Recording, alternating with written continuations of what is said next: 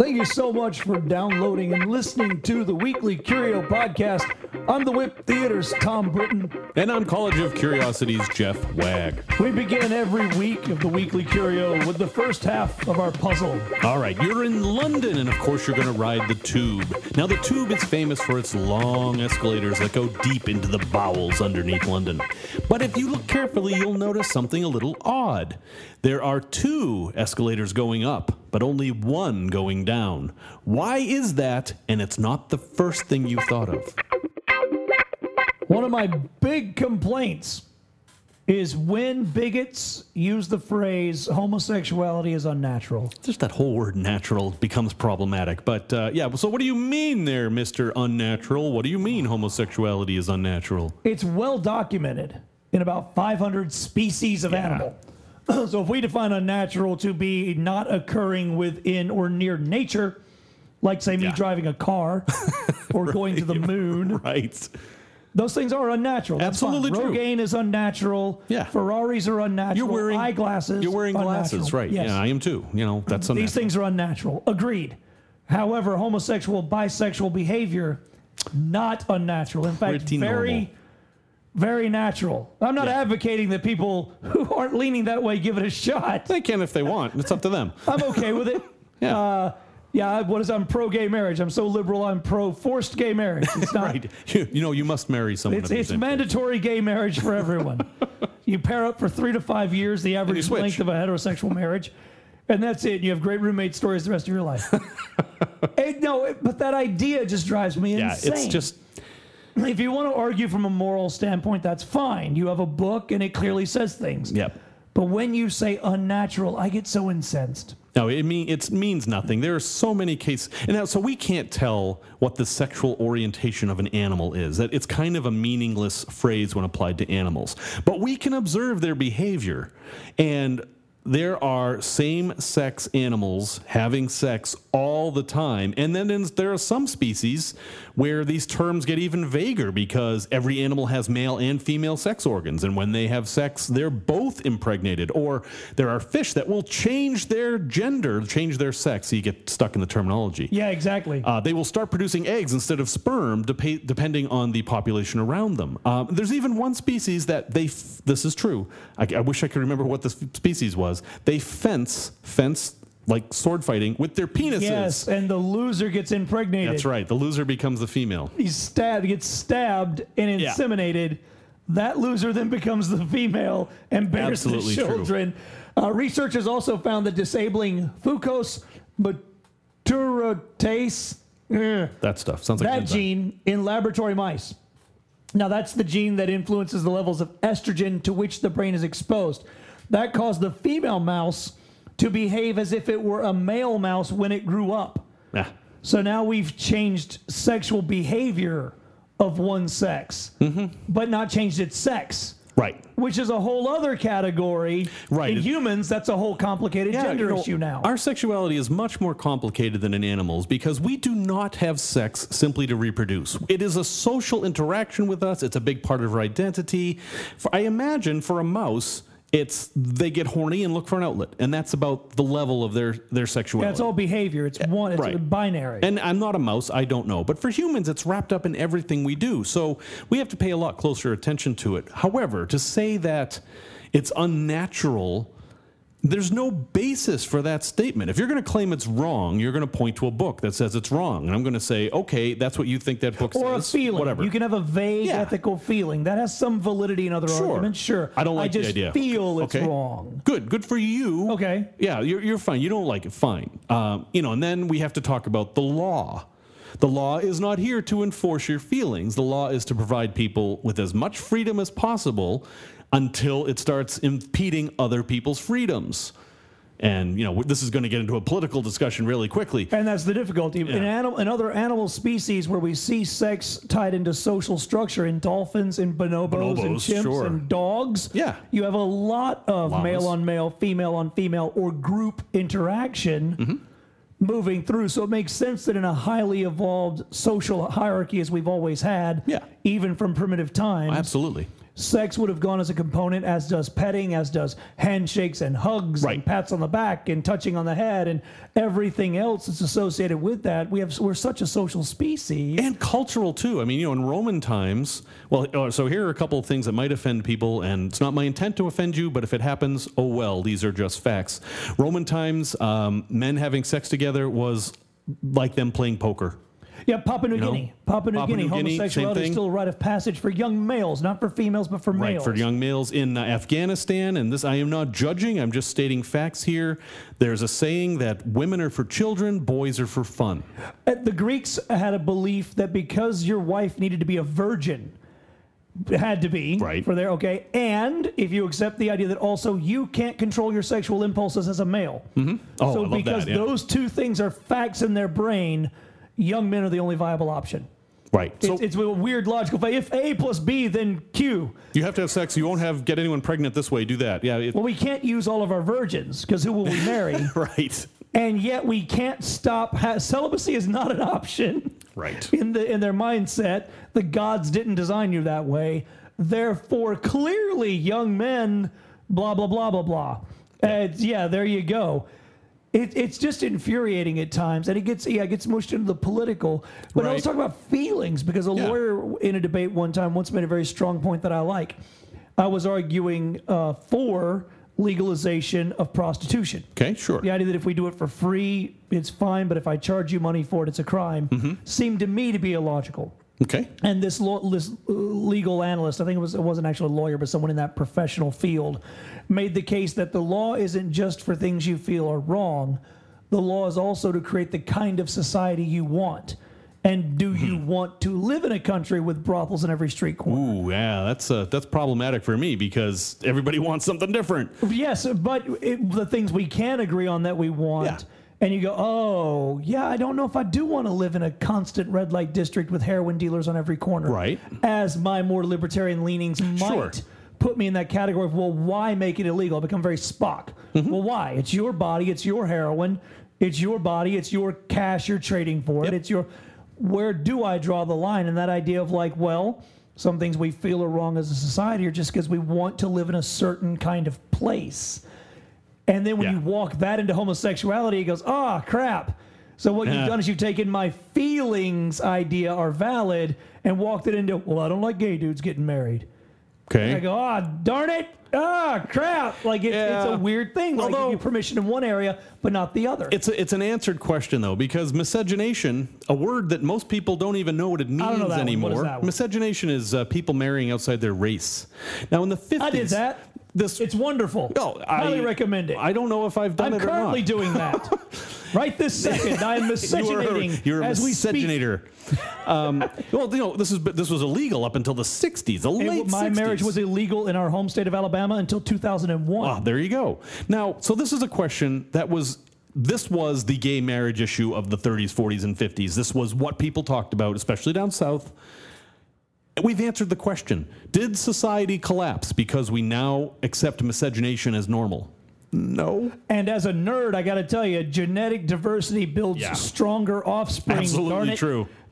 Being from the South, there's a large stereotype of us not wandering far afield with which to fornicate. I went all the way to the other side of the planet for the person with whom I will breed. Yeah, there you go. And the miscegenation, in theory, would produce stronger, more robust... Hybrid vigor. So, in my brain, had you told me that in 1950, hey, you can't marry a black woman or a Jewish person or, in my case, a Pacific Islander, I would have been like, wait a minute. It works better in cattle. It works better in plants. It works better in chimps. Why would it not? Why would Hitler be right? Why would inbreeding be better in that case? You have to keep your lines pure, as somebody told me in Utah. That's kind of a helps you play the banjo better. Yeah, no, it doesn't. And look at all the problems the royalty had, because hemophilia is just one of many. Anyway, genetically, it is wise to mate with somebody as different from you as possible.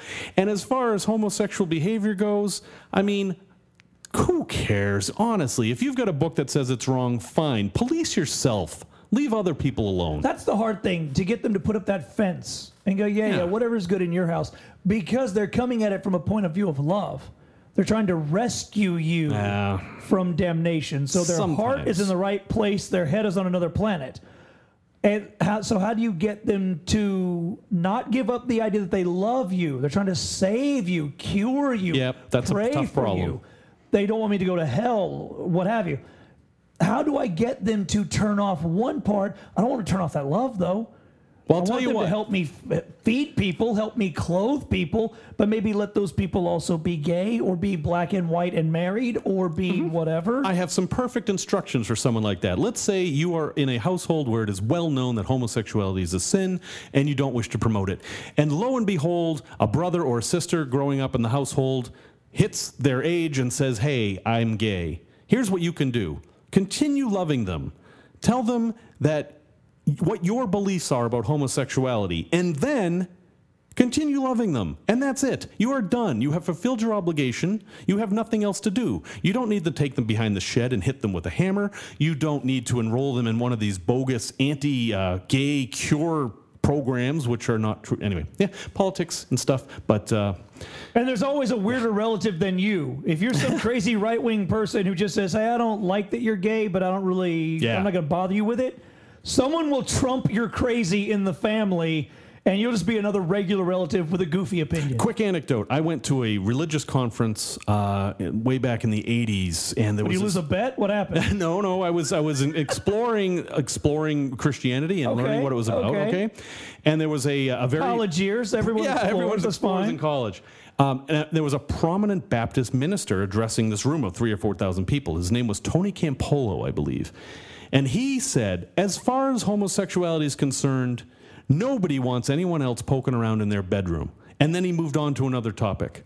It is actually possible to maintain your beliefs as a Christian, a Muslim, a Jew, whatever you want, and be able to love homosexuals. It happens all the time. It would appear that black is the new black. It's blacker than it's very black now. So black. So now we finally steer away from political traps. Now here's just science made a cool thing, guys. Yeah. Everyone relax. There's a black that's even blacker than black. Refinery29.com. I don't know where we get these links. Yeah. According to The Independent, and we'll put that link in the show notes. This is this weird blog I found.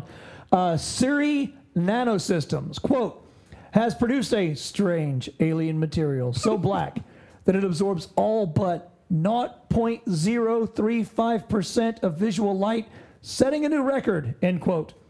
0.035% of light. When you see the picture, if you haven't yet, all over Reddit, all over Facebook, if you haven't, go to the show notes.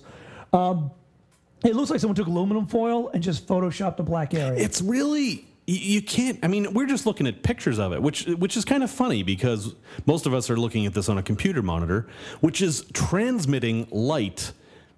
You can't transmit black. It's the absence of light. And yet still, this thing looks wrong. It looks like there's a hole in the universe. If you want to Google it, it's called Vanta Black. VANTABLACK. One word, Vanta or Vanta Black. It's groups together a set of nanotubes. I love they have to describe nanotubes as like incredibly thin drinking straws. You guys knew what nanotubes were, right? There's no way you're listening to this podcast and don't know, nanotubes? So the reason they make this is it helps calibrate cameras and telescopes astronomers use to photograph and study the universe's oldest entities. Yeah. So this will be a clearer picture of a black hole, clearer pictures on the Hubble telescope, clearer, longer photos, too, further into the galaxy. They can use this as a target. They can take a picture of this or calibrate a camera against it and say, okay, this is black. Anything that doesn't look like this isn't black, therefore it's giving off some light. Let's look at it. And go ahead. Go ahead. No, please. Oh, I was just going to say, and this stuff's really expensive. You're not going to find it in your house anytime soon, but... having a material like this has a lot of uses at home, too. For example, if you've ever watched something black on your television, you may notice that it's not actually black. You can't do that. You might be able to if we have this behind your screen. Ben Jensen, who is Siri Nanosystems' chief technical officer, mentions that, look, if this were used, I'm going to paraphrase, if this were used for one of Chanel's little black dresses, it's so black, there's no contours, there's no shapes, there's no fall off to give you perspective. so it would appear the wearer's heads and limbs float incorporeally around a dress-shaped hole. Yeah, because the way you see a black dress is you see its reflections. Like, so imagine a normal black dress that has frills at the bottom, kind of folds and pleats. You couldn't see the folds and pleats because it wouldn't reflect any light at all. You couldn't distinguish between the flat parts and the sticky outy parts, so you would just have a void. He mentions that it's very costly, but he also said you wouldn't be able to see much more than a floating head and legs. Yeah.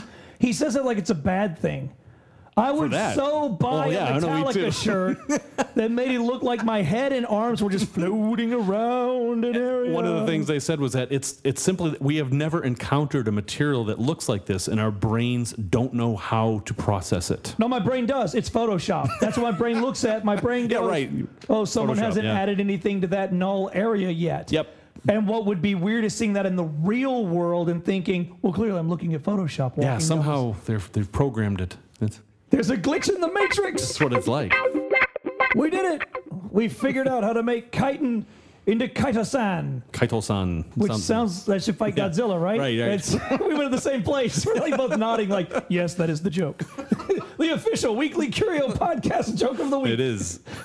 This is exciting news. I mean, as an environmental nerd, as a hippie nerd, I definitely like anything we can take from petroleum to anywhere else without a huge loss of life or limb or money or, Yeah, and it's recycling. It's recycling. So what they figured out how to do, and figured out, since the 70s they've been trying to use arthropod exoskeletons. Right. So shrimp shells. Shrimp shells, crab shells, lobster shells.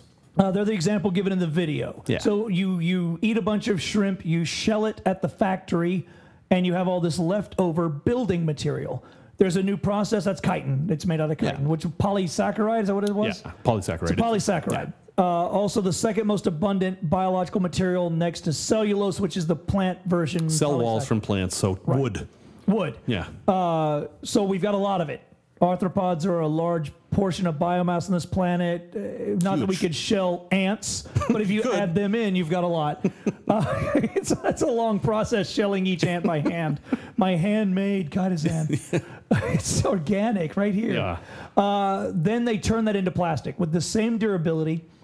I wouldn't even mind if it had less durability. I occasionally wouldn't mind throwing out my slightly dingy-looking old plastic cups. Well, and that was the if I could do thing. It without guilt. Yeah, they said that it'll start breaking down in 3 weeks. And I'm like, well, so if I had a Tupperware container, I don't know that I'd want it to start breaking down after 3 weeks. So I'm a little curious as to exactly what the durability of this is. But for the first time, they can make this into a liquid that they can do injection molding, or they can make garbage bags. With standard techniques, that's important. You don't have to retool your factory. Yeah. You just get another shipment of what looks to be the same stuff to you in China, and you injection mold my Tupperware with the same process, basically the same cooling time, basically the same shipping loss. Yeah. None of those numbers hopefully would change much, or they'd go up, would be even better if you had less shipping loss, breakage as it goes across the ocean. Mm-hmm.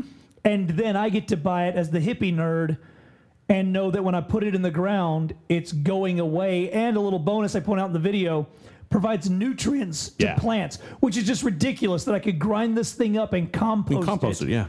And use it in that way. Oh, that just makes me happy that science is solving these problems. If you went to McDonald's and got a sundae and they gave you a plastic spoon to eat your sundae with, which they do now, would you be reticent to use it if you knew it was actually made out of bug skeletons? Absolutely not. It's made out of dead plants from the dinosaur era. Anyway, right. And gasoline. Right. And dinosaur poop. You know, it's made from crap out of the ground anyhow. It pretty much is, yeah. And dyes and cancerous dyes and in factories in terrible places with child labor. They're going to need all that would change. They're going to need some marketing, though. You know, bug plastic. You don't even call it that. Yeah. I don't know where the sausage is made, and I don't think about all the little Chinese kids who lose fingers making those plastic spoons.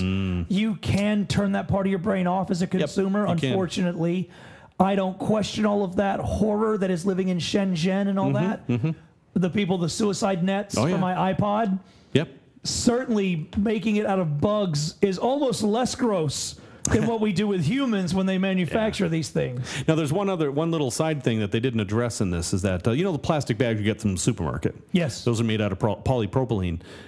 People think, oh, it's, you know, they're being made out of oil. Well, Not really. It's a byproduct. That's recycling too. Yes. Now, the problems with plastic bags, it's not the resources, it's what do you do after you're done with the plastic bag? They get in the ocean and things choke on them. They get stuck in trees. That's the problem with plastic bags.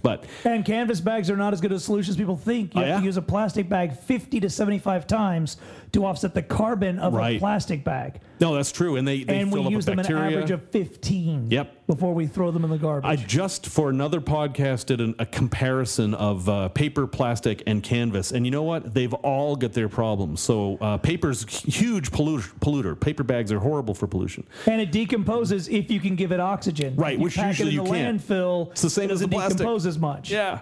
And, the canvas bags fill with bacteria very quickly. And the numbers don't quite jive. Right. We use them 15 times. We should be using them 50 to 75. Their answer seems to be, try to reuse bags when it makes sense. Make sure the bags end up in the trash. I'm a fan of reduce the packaging you give me. Yeah. And then what bag I put it in at the end point at the cashier does not matter. Right. So then I have a free choice because I'm using less. Each individual pork chop maybe isn't wrapped. Maybe the old butcher paper piece of tape, hand it to me. Maybe the produce is laying out. Maybe the cereal's loose bulk. Then I can put it in a plastic bag, take that plastic bag, put it in a plastic bag. And while these are not great things to be, be carrying my cereal home in my pocket. I mean, in a perfect world, I made my own bag at home from scrap cloth. I'm not that big of a hippie nerd. But now even those plastic bags are a net gain over the big post box of Rice Krispies packaging sitting on the shelf. Yeah, I know it's true. But a couple of things I do, I don't put my produce, I don't put it in its own bag unless I have to. If I grab some onions, I'm not going to put them in another plastic bag. Who cares? And what I do is, because I walk to the grocery store, I live in the city, don't have a car, I bring really big bags. So my one vinyl bag is the same size as 4 plastic bags. So even if I don't use that vinyl bag 75 times because it'll rip or I'll forget it or whatever, I'm still saving on regular plastic bags every time I go. But I'm in a rather hippie part of Chicago. Rogers Park is a little hippie kind of area. So, of course, we have an all-organic, locally sourced farmer's market every Sunday that I can walk to with my backpack. And when you open your backpack for that fellow hippie farmer to put, they are more than happy to just shove produce and pack it down in your backpack. Whereas the cashier may not get what you're trying to do. Right. She may not be as big a hippie as you are. The folks there, my patchouli-smelling brothers and sisters, the unshaven masses behind the counter, I'm like, hey, man, could you just throw it in my bag? Yeah, sure, brother. Scrunch, scrunch. Yeah, right. Oh, it's great. You just go where there's like-minded people, and we're all pulling together. And I'm not doing anything but making myself feel better.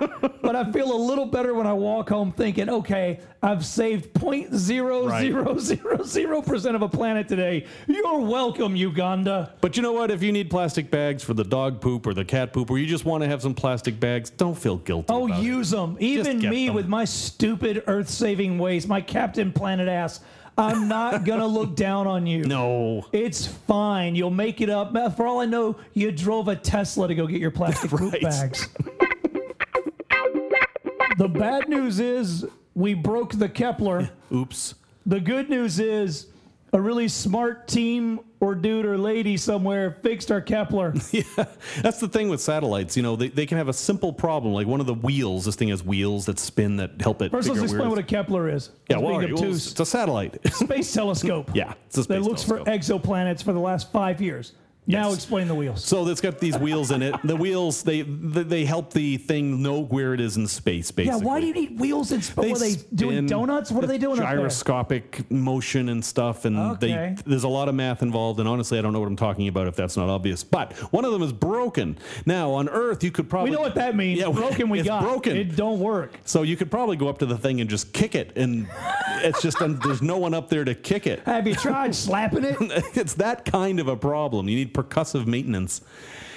But so this thing really, I mean, it's done a wonderful job. It was launched in 2009, and then it's not going to be fixed. They tried to determine if they could fix it remotely, whatever. It's sitting up there, plenty of fuel. Yep.